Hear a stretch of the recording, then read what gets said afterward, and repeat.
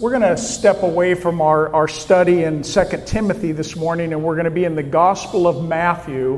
We're going to be in chapter 19, looking at verses 16 to 22.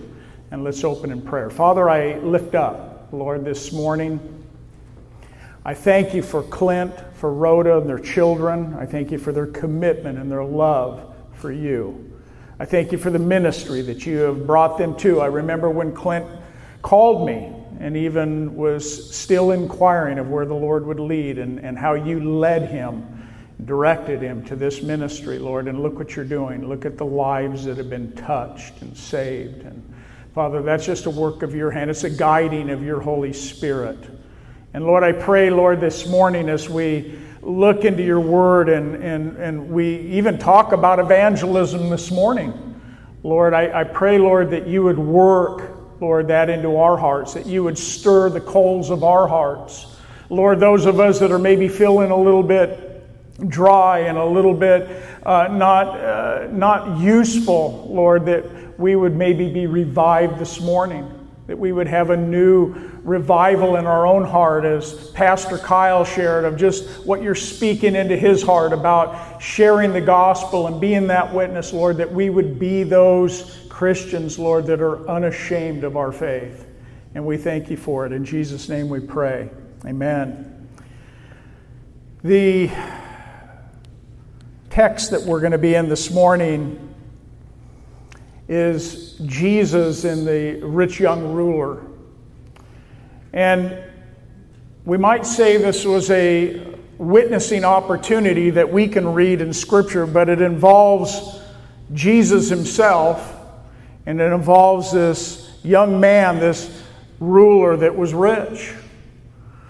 And there's really no greater minister of the gospel than Jesus Christ himself, is there? There's no greater example for us to look to on how Jesus would handle a soul. How Jesus was able to get to the nitty-gritty of a person's soul. And we read, and you follow along with me in verse 16. It says, "Now behold, one came and said to Jesus, 'Good teacher, what good thing shall I do that I may have eternal life?'" Asking a question. And so Jesus said to him, "Why do you call me good? No one is good but one, that is God. But if you want to enter into life, keep the commandments." And he said to him, "Which ones?" And Jesus said, "You shall not murder. You shall not commit adultery. You shall not steal. You shall not bear false witness. Honor your father and your mother, and you shall love your neighbor as yourself." The young man said to Jesus, "All these things I have kept from my youth. What do I still lack?" And Jesus said to him, "If you want to be perfect, go, sell what you have and give to the poor, and you will have treasure in heaven, and come and follow me." But when the young man heard that saying, he went away sorrowful, for he had great possessions.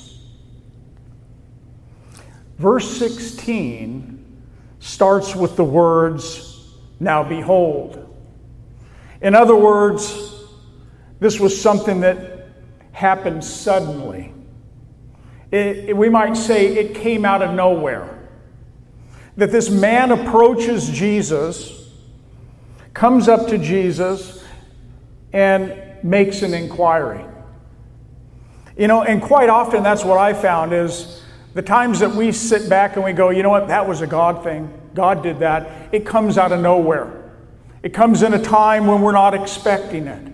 But that's why we're called as Christians to be ready always to give an answer. We're called to be in that place where when those bells start going off in your head, so to speak, and you know it's the Holy Spirit and He's telling you to be bold, to open your mouth to speak, that we take opportunity to do that. Verse 16 says, "Now behold, one came and said to him, 'Good teacher.'" If you have an old King James, it says, "Good master." What good thing shall I do that I may have eternal life? What a great question. Is there any better question than that anyone could ever ask? What do I need to do to go to heaven? What do you require to go to heaven? What does God require? The same encounter that we're reading in Matthew's gospel, it's recorded in Mark's gospel, it's recorded in Luke's gospel. And I think it's because it's a significant story that we need to read. It's a significant story that gives us a lot of insight into our witness as Christians. And to do that, we have to go into the other Gospels to kind of draw out some other details. Actually, in Mark 10:17, the parallel to this, we read, "Now as Jesus was going out on a road." So here's Jesus on this road walking, and Mark's Gospel says that one came running to him. So here's this rich young ruler, as we would call him. He comes running to him. We're told that he knelt before Jesus, which was a position of respect and honor. And he asks him, he says, "Good teacher, what shall I do that I may inherit eternal life?" In Luke's Gospel, chapter 18, verse 18, it says that a certain ruler asked him, saying, "Good teacher, what shall I do to inherit eternal life?" And so Luke's Gospel tells us that he was a certain ruler. He was one that was zealous to get this question answered. He comes running to Jesus. Actually, he came running because he believed he might have some... He probably heard about Jesus. Maybe he witnessed some of the workings of Jesus and maybe some of his miracles. He knew that there was something special about Jesus. And he comes running with that most important question. There's three, I see, main observations that we can make about this young man. He was a person of authority and status. Luke tells us that he was this ruler, possibly a ruler of a synagogue in the local area. He was we might call a religious leader. Maybe somebody like Nicodemus who came to Jesus on that night. And so that's the type of man that is coming to Jesus. Some of us come from that kind of background. We were religious. We did all the religious things. We said the religious words. We knew, we went to our church our whole life. But we weren't born again. We weren't saved. We didn't have eternal life. And it took the Lord one day showing us that we were missing it. We didn't have it. We also read that he was a man young in age and that he was wealthy. That he was this wealthy young man that had great possessions. He comes to Jesus publicly as Jesus is walking on the road. He comes running to Jesus. He comes respectful to Jesus and kneels down before him. He was interested in the state of his own future, where he was going to go when he dies. What's going to happen? And many of us have pondered that question before we got saved. He thought that something more must have to be done for me to have eternal life. At least in his mind, he was thinking that maybe there's more. Maybe I need something more. Maybe this religion and this moral life, this position as a ruler, that it's not enough. He knew that he was a teacher. He called him master.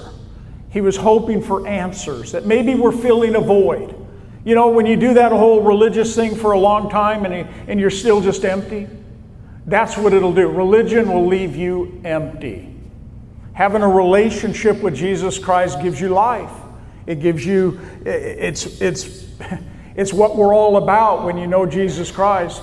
We're about life, and we're about giving life to others by sharing the gospel with them. But there's also some negatives that we see in this young man coming to Jesus. He was ignorant of his moral inability. He couldn't keep the commandments. He couldn't do it. Many times people think they can. There's actually people, I think, that really believe they're living up to the Ten Commandments. People try it. Jesus sees it. Jesus calls them out on it. He thought that he was possibly good enough. And you see, Jesus isn't concerned with good people. He came to seek and to save them which are lost. He came to find those people that were in need of a physician, those that really realize they are sick from sin. Those are the ones that he seeks out. It's the religious people, the moral people, the religious people that think they're all right, that is the most difficult people to witness to. He thought that his external works maybe was all that God required. But he fell short. He fell short of actually understanding what his guilt was. He didn't even see his own heart, the state that it was. But here's the important thing. Jesus saw his heart. You see, there's not a one of us here that can stand before the Lord and just say what we think that he wants to hear, that he doesn't see our heart. And he goes, you know what? That's insincere. That's hypocritical. That's not really you, what you're saying. And you know what? The Lord is very capable of calling us out. And he called this young man out. His inquiry with Jesus, calling him a teacher, it was common of the day. But here he's calling him a good teacher. He's adding something to it. He's approaching him in that way. The main question that he had is, what good thing shall I do that I may have eternal life? That's the question. Give us some insight. Give me some insight. What's interesting also about this man's question is the fact that he came to Jesus as a teacher thinking that he would get that answer. He actually believed that he would get that answer from Jesus. Even those who do not know Jesus as Messiah, even those that haven't come into a relationship with him, Jesus approaches those hearts. He uses you as a tool. Have you ever been used as a tool of the Lord? People that approach you, I call them divine appointments. You hear me say that quite often. Those divine appointments. You know, it's at the pumping gas at the gas station. It's in the store. It's wherever you're at work. It's people. It's divine encounters. And Jesus already knows it. It's Lydia at the riverside. As the Holy Spirit led Paul out there, and here's this woman whom the Lord had already prepared her heart. That's what God does. He prepares the hearts of souls so that when you come along, you're just a tool. You're an instrument that God can use and speak through. But he's also was thinking, like so many today, this young man, that being good and doing good is all that God requires. It's all he wants.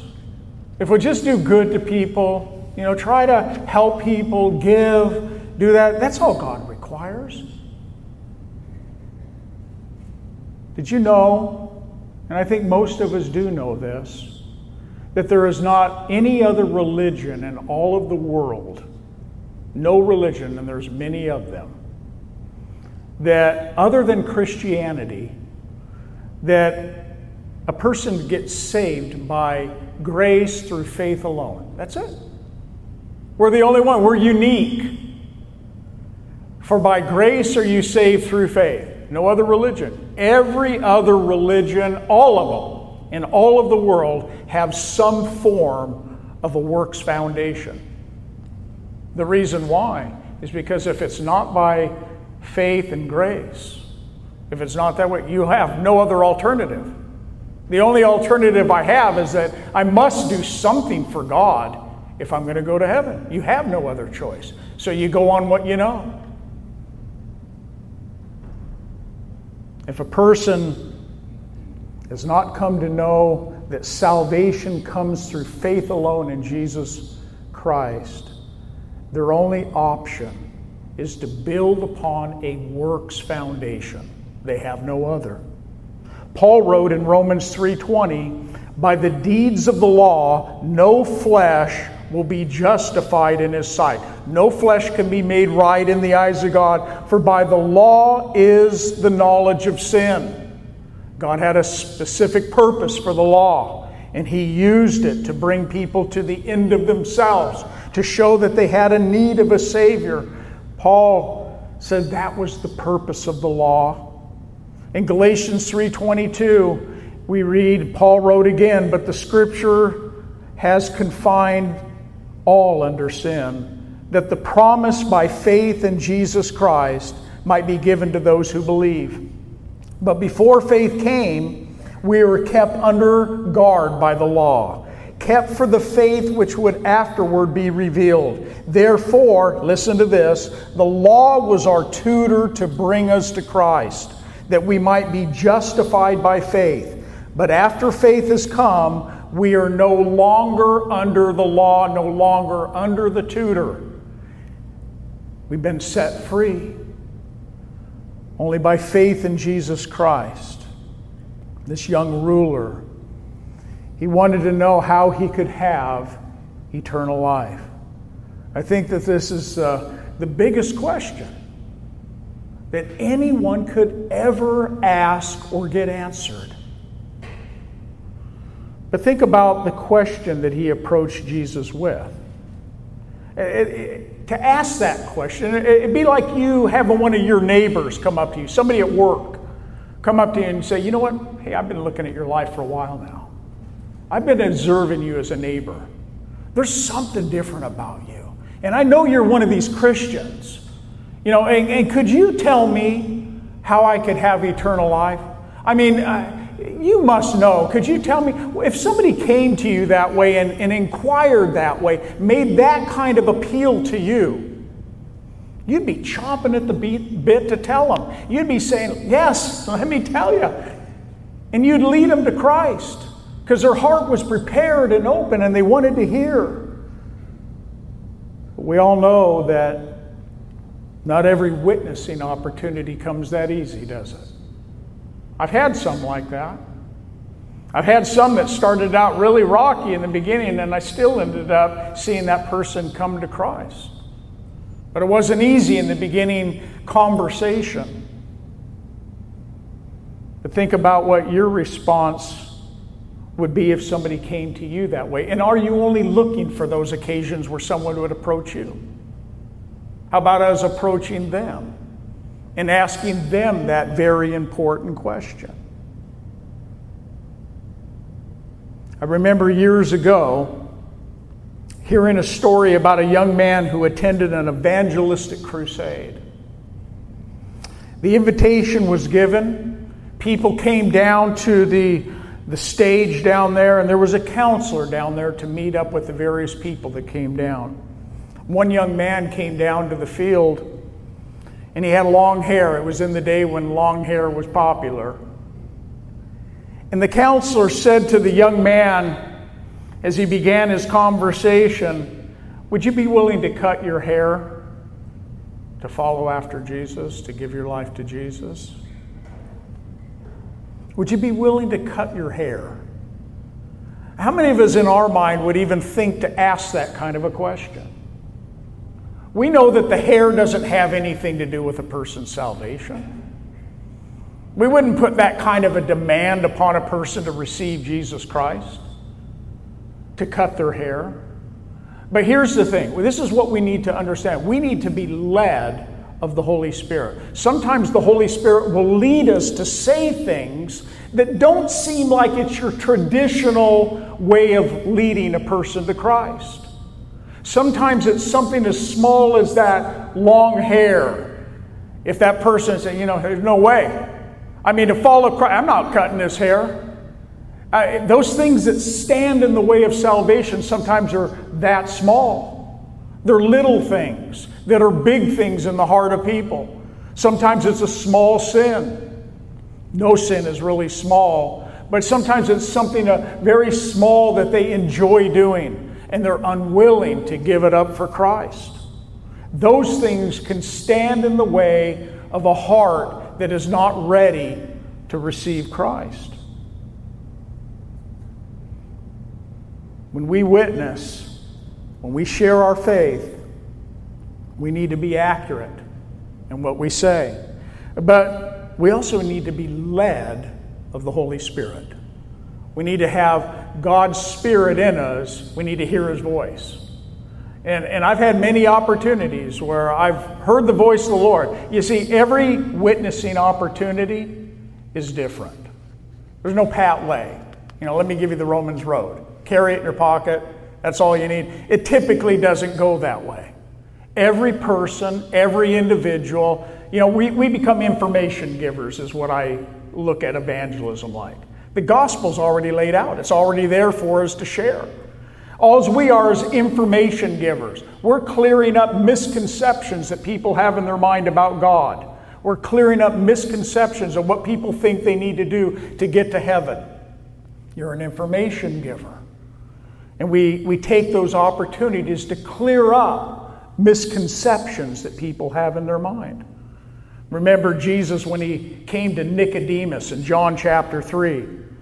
And we're told that He spoke to a ruler on that night and told him, Nicodemus, unless you're born again, you will never see nor will you ever enter into the kingdom of God.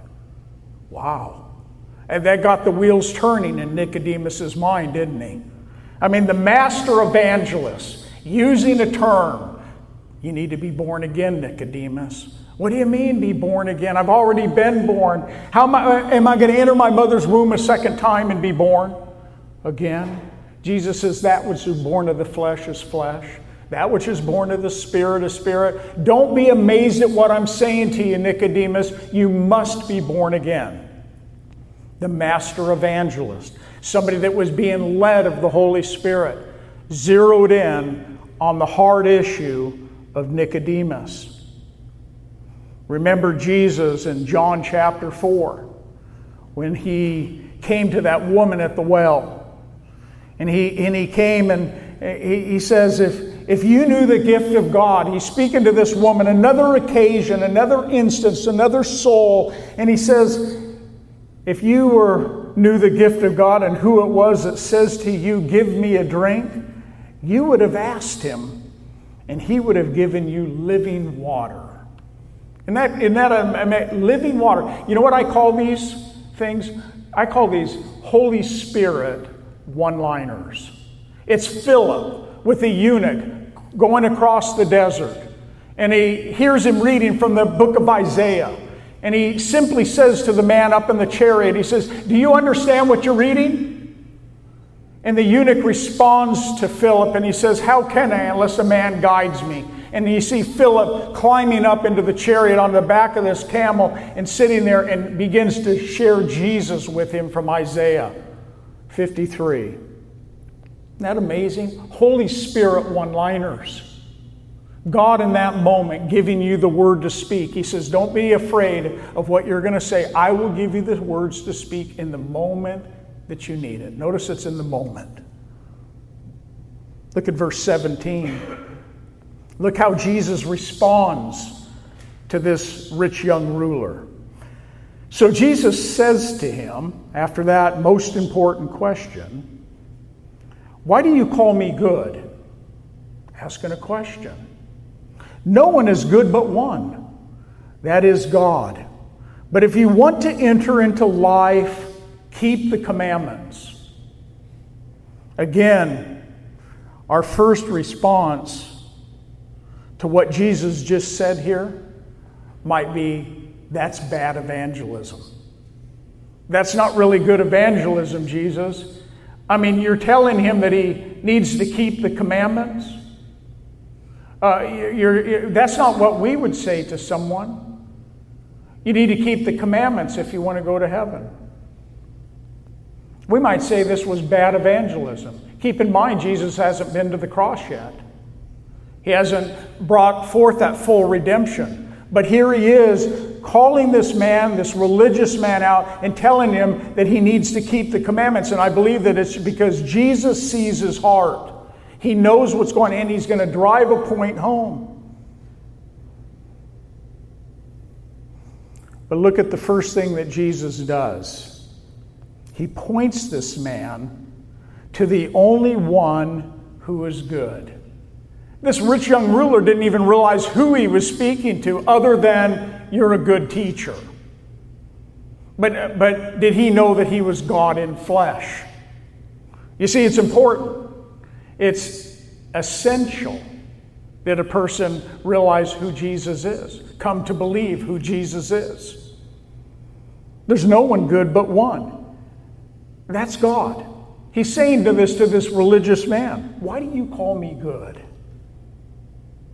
We might be thinking, wait a second. Didn't this young man just ask Jesus what he needed to do to be saved, to have eternal life, to go to heaven? I mean, there's the question. Why are you going off on this track? Why not just tell him, if you just believe in me, and get right to that? So Jesus responds with a question and then two statements to follow. Maybe different from what we would have done. Look what he says. Why do you call me good is the first question. And then really these are statements. No one is good but one. That is God. He's making a statement to him. But if you want to enter into life, then keep the commandments. There's the second statement that he makes to him. In this question, Jesus was making more of a statement about his deity to this man than he was asking a question. He was saying to this man, if you acknowledge me as good teacher, then you need to acknowledge me as God. You need to know who you're speaking with. Like the woman at the well, if you would have known, you would have asked, and I would have given you living water.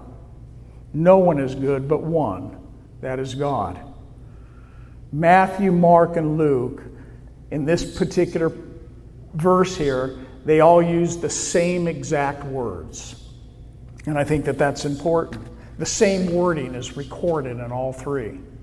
You see, having an accurate understanding of who Jesus is essential. I think we all know that. Those of us that are born again, those of us that are truly saved, we know that having an accurate understanding of who Jesus is essential for eternal life.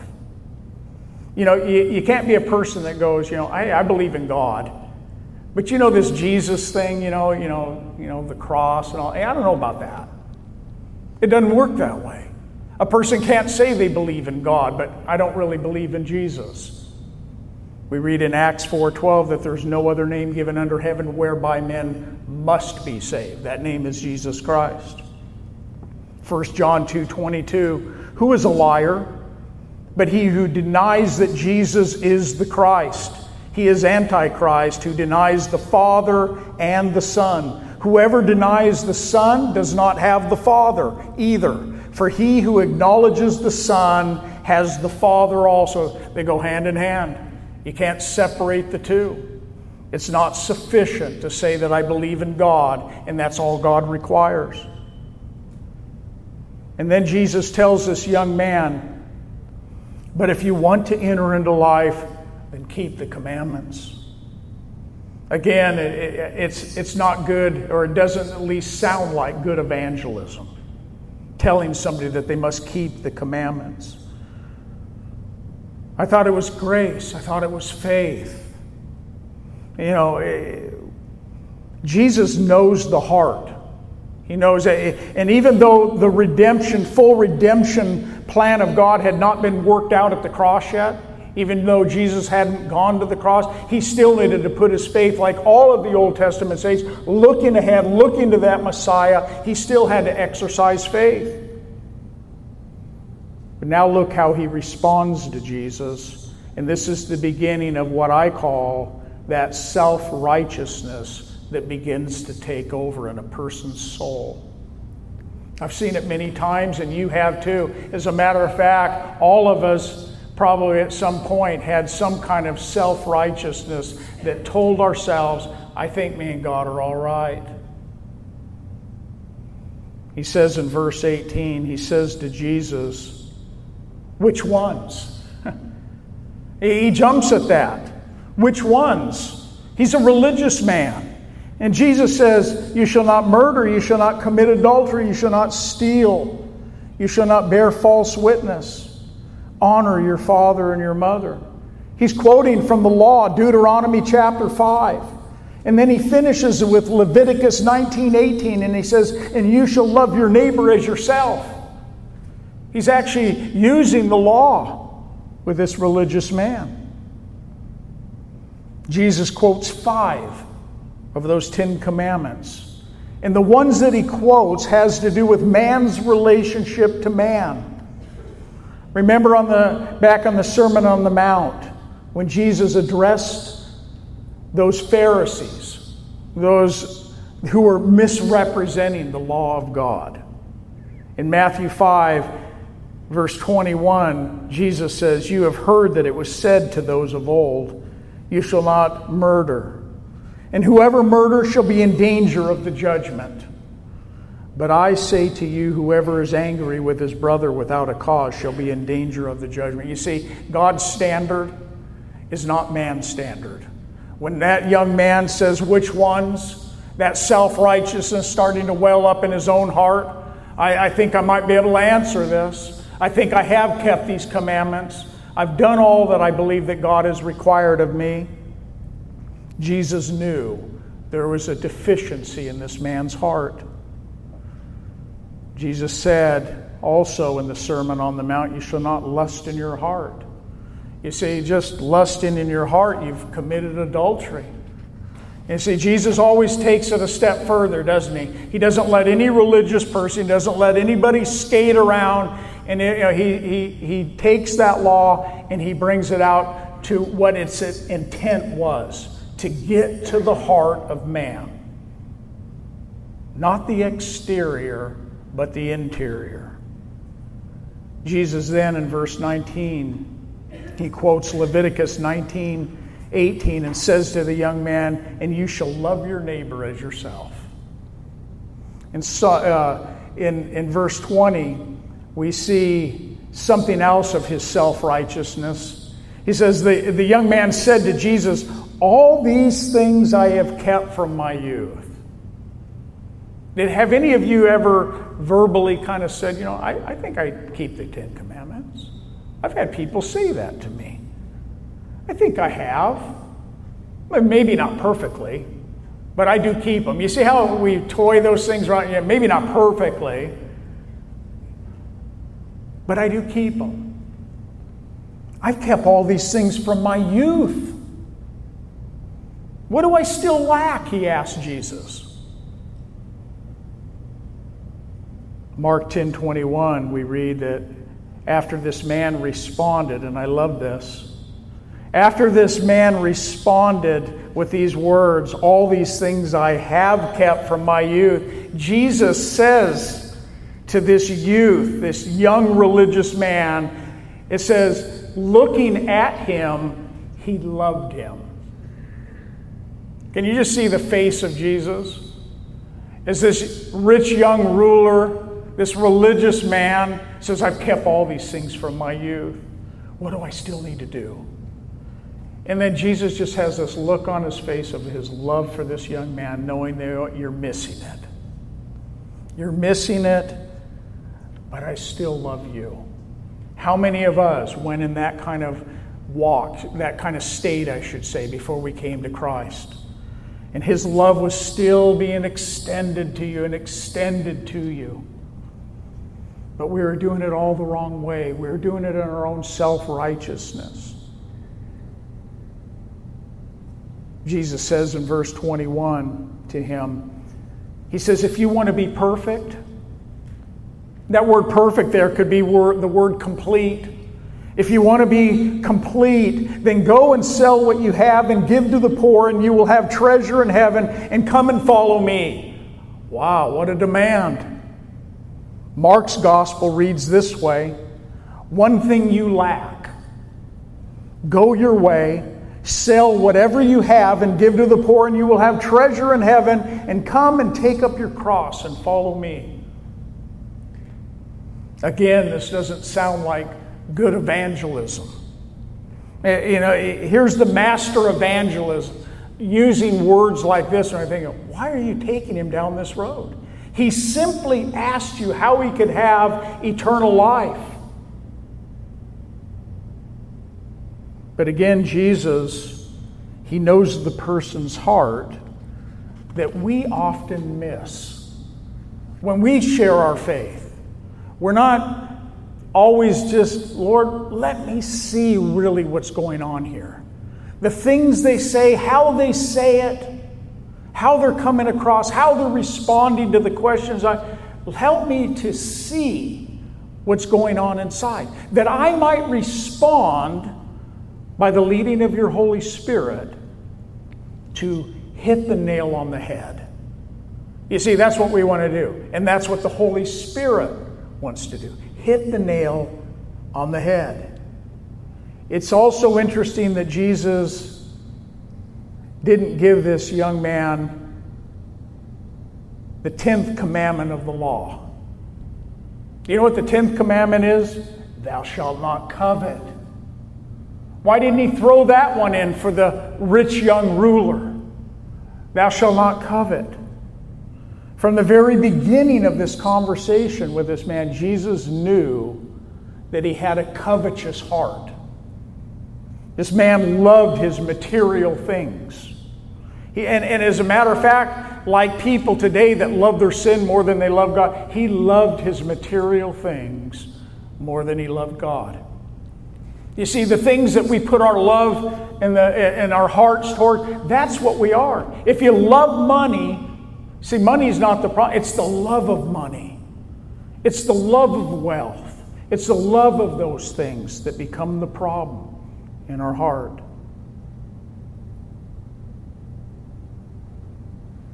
Look at verse 22. But when the young man heard that saying, he went away sorrowful, for he had great possessions. He went away. He noticed that Jesus let him go away. I mean, what would we have done after we've had somebody say, what do I have to do to have eternal life? And then we laid out the 10 commandments, we laid all these things out, and then the person's standing there feeling, I can't give this thing up, and starts to walk. Well, wait a second. Wait, you don't have to give it all up. I'm not saying you have to sell everything to, I'm not saying, Jesus let him go. The man with the long hair. I mean, why is something of that nature, material things, you mean that could stand in my way of having eternal life? Wow. What's the Lord looking for? He's not looking for a religious person. He's looking for a heart that is open to receive. He's looking at a person's heart. He lets him go, and it says that he went away sorrowful. Jesus knew that he wasn't ready. I call these opportunities when I share my faith, when I'm sensing that this is not going to lead to probably a salvation, tugging at green fruit. You ever tried to pull a green fruit that's not ripe off of a tree? You break the whole branch off getting it off. It's not ready. It's not time. This was a time to plant seeds. I didn't have an opportunity here to lead them to Christ, but God used me to plant some seeds. Jesus knew that his heart right now was not ready to receive. And he let him go. And the young man went away sorrowful. But Jesus looked at that man and he loved him, even in that. There's two things that must happen for a person to have eternal life. Two things that must happen. You can't have one without the other. They're called the Siamese twins by some theologians. It's faith and repentance. You won't have anybody in heaven that says, I repented of all of my sin, but I don't believe in Jesus. Not going to happen. You won't have anybody that says, I believe in Jesus and He died on the cross and this and that, but I've never really repented. You won't find anyone in heaven like that either, because the two go hand in hand. You have to repent and you have to believe. Actually, Paul said that to the Ephesian elders when he was leaving them in Acts chapter 20. He says, I kept back nothing that was helpful, but I proclaimed to you and I taught you publicly from house to house, testifying to the Jews and also to the Greeks. And then he says this, repentance towards God and faith towards our Lord Jesus Christ. There's the gospel in a nutshell. It's what we need to go out in our message. We need to tell people they need forgiveness of sins. And you have that authority and that right as a Christian to tell somebody, you know what? If you ask God to forgive you, He will forgive you of all your sin. He'll wipe your slate clean. He'll give you eternal life. We have that God-given right that He has given to us. Incredible. It's a privilege to open our mouth for Christ. When we share the gospel with people, we need to make sure that that person understands the gospel. They understand the message. And they understand what God demands for salvation. Repent and believe. Repent of your unbelief. Repent of your sin, but even repent of your unbelief. Put your faith in me, and I'll save you. Whoever calls upon the name of the Lord will be saved. That's a statement that gives a lot of assurance to somebody when you share it. But with that statement, whoever calls upon the name of the Lord, they're calling upon the name of the Lord. Lord, would you forgive me? Would you come into my heart and life? Would you save me from my sin? I believe what you did on the cross, the death, burial, and resurrection. I believe that. I apply that however they think of it in their heart, but that is the gospel.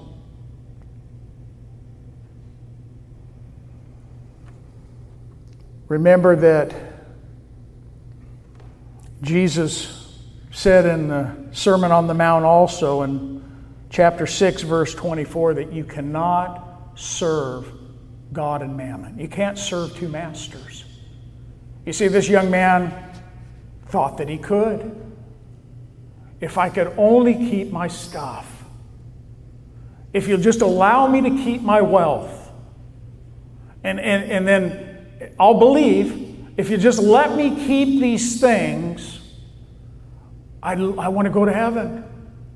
But don't ask me to give up my stuff. Don't ask that of me. Don't ask me to stop doing this particular sin that I love to. Don't stop me from doing what is so important to me. You see, those are putting demands the opposite way back on the Lord. I'm saying, you know what, I'll follow you, Lord, if you'll let me do, if you'll let me keep what I have. The only way that we come to Christ is full surrender. Me, Lord, I need you. I need you in my life. I need your forgiveness. You're my only hope of salvation. There's no other name given under heaven whereby men must be saved. You're the only one that can save me. You're the only one that can redeem me. In closing, in 2 Peter 3:9, this is a promise. This is a promise to all of us that have family members and neighbors and co-workers that need Christ. It tells us something about the very nature of who Jesus is. Even in the way that He approached that rich young ruler and loved him anyway. It tells us that the Lord is not slack concerning His promise, as some men count slackness. But is long-suffering. God is patient towards us. He's not willing that any should perish, but that all should come to repentance. That's the heart of our Lord. It's what we can stand upon. Every time we go out and we have those people tell us no. those family members who don't want to have anything to do with it. And we're praying for them when we're looking for opportunity. That God is not willing that any should perish, but that all should come to repentance. He's a just God. He's a loving God. He wants everyone to come. But they have a choice. They have a free will. And this rich young ruler, he had a choice. He made a decision. He said, you know what? I can't do that. It doesn't tell us in Scripture whether or not the rich young ruler that we call him ever came to a saving faith in Jesus Christ, though he may have. It just doesn't tell us. And there's a lot of people that have rejected you, rejected your gospel, that you don't know in time. Don't give up. Keep praying, keep looking for opportunity, and keep asking and praying for them that God would bring them to a place where they would really see their need for Christ. And God wants to do that. He wants to use you. May the Lord use each one of us this week, that you would step out in faith, that you would do something out of the ordinary, do something that will, in a sense, shake you up a little bit, because this is not me typically.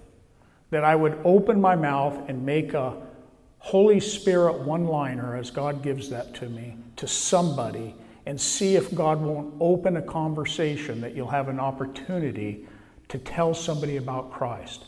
I'll tell you what, everything that I've ever done as a pastor, everything that I've ever done as a missionary, everything I've done in ministry, nothing trumps, as you could see in Clint as he was up here talking about these girls and these ones that have accepted Christ. Nothing trumps, I don't like that word trump, but I do like Trump. Nothing trumps that opportunity that God gives us to be able to open our mouth and to speak for Him. And God wants to use each and every one of us. Pray for boldness. God will give it to you. And then step on the water and see what God won't do. And so let's have the worship team come up.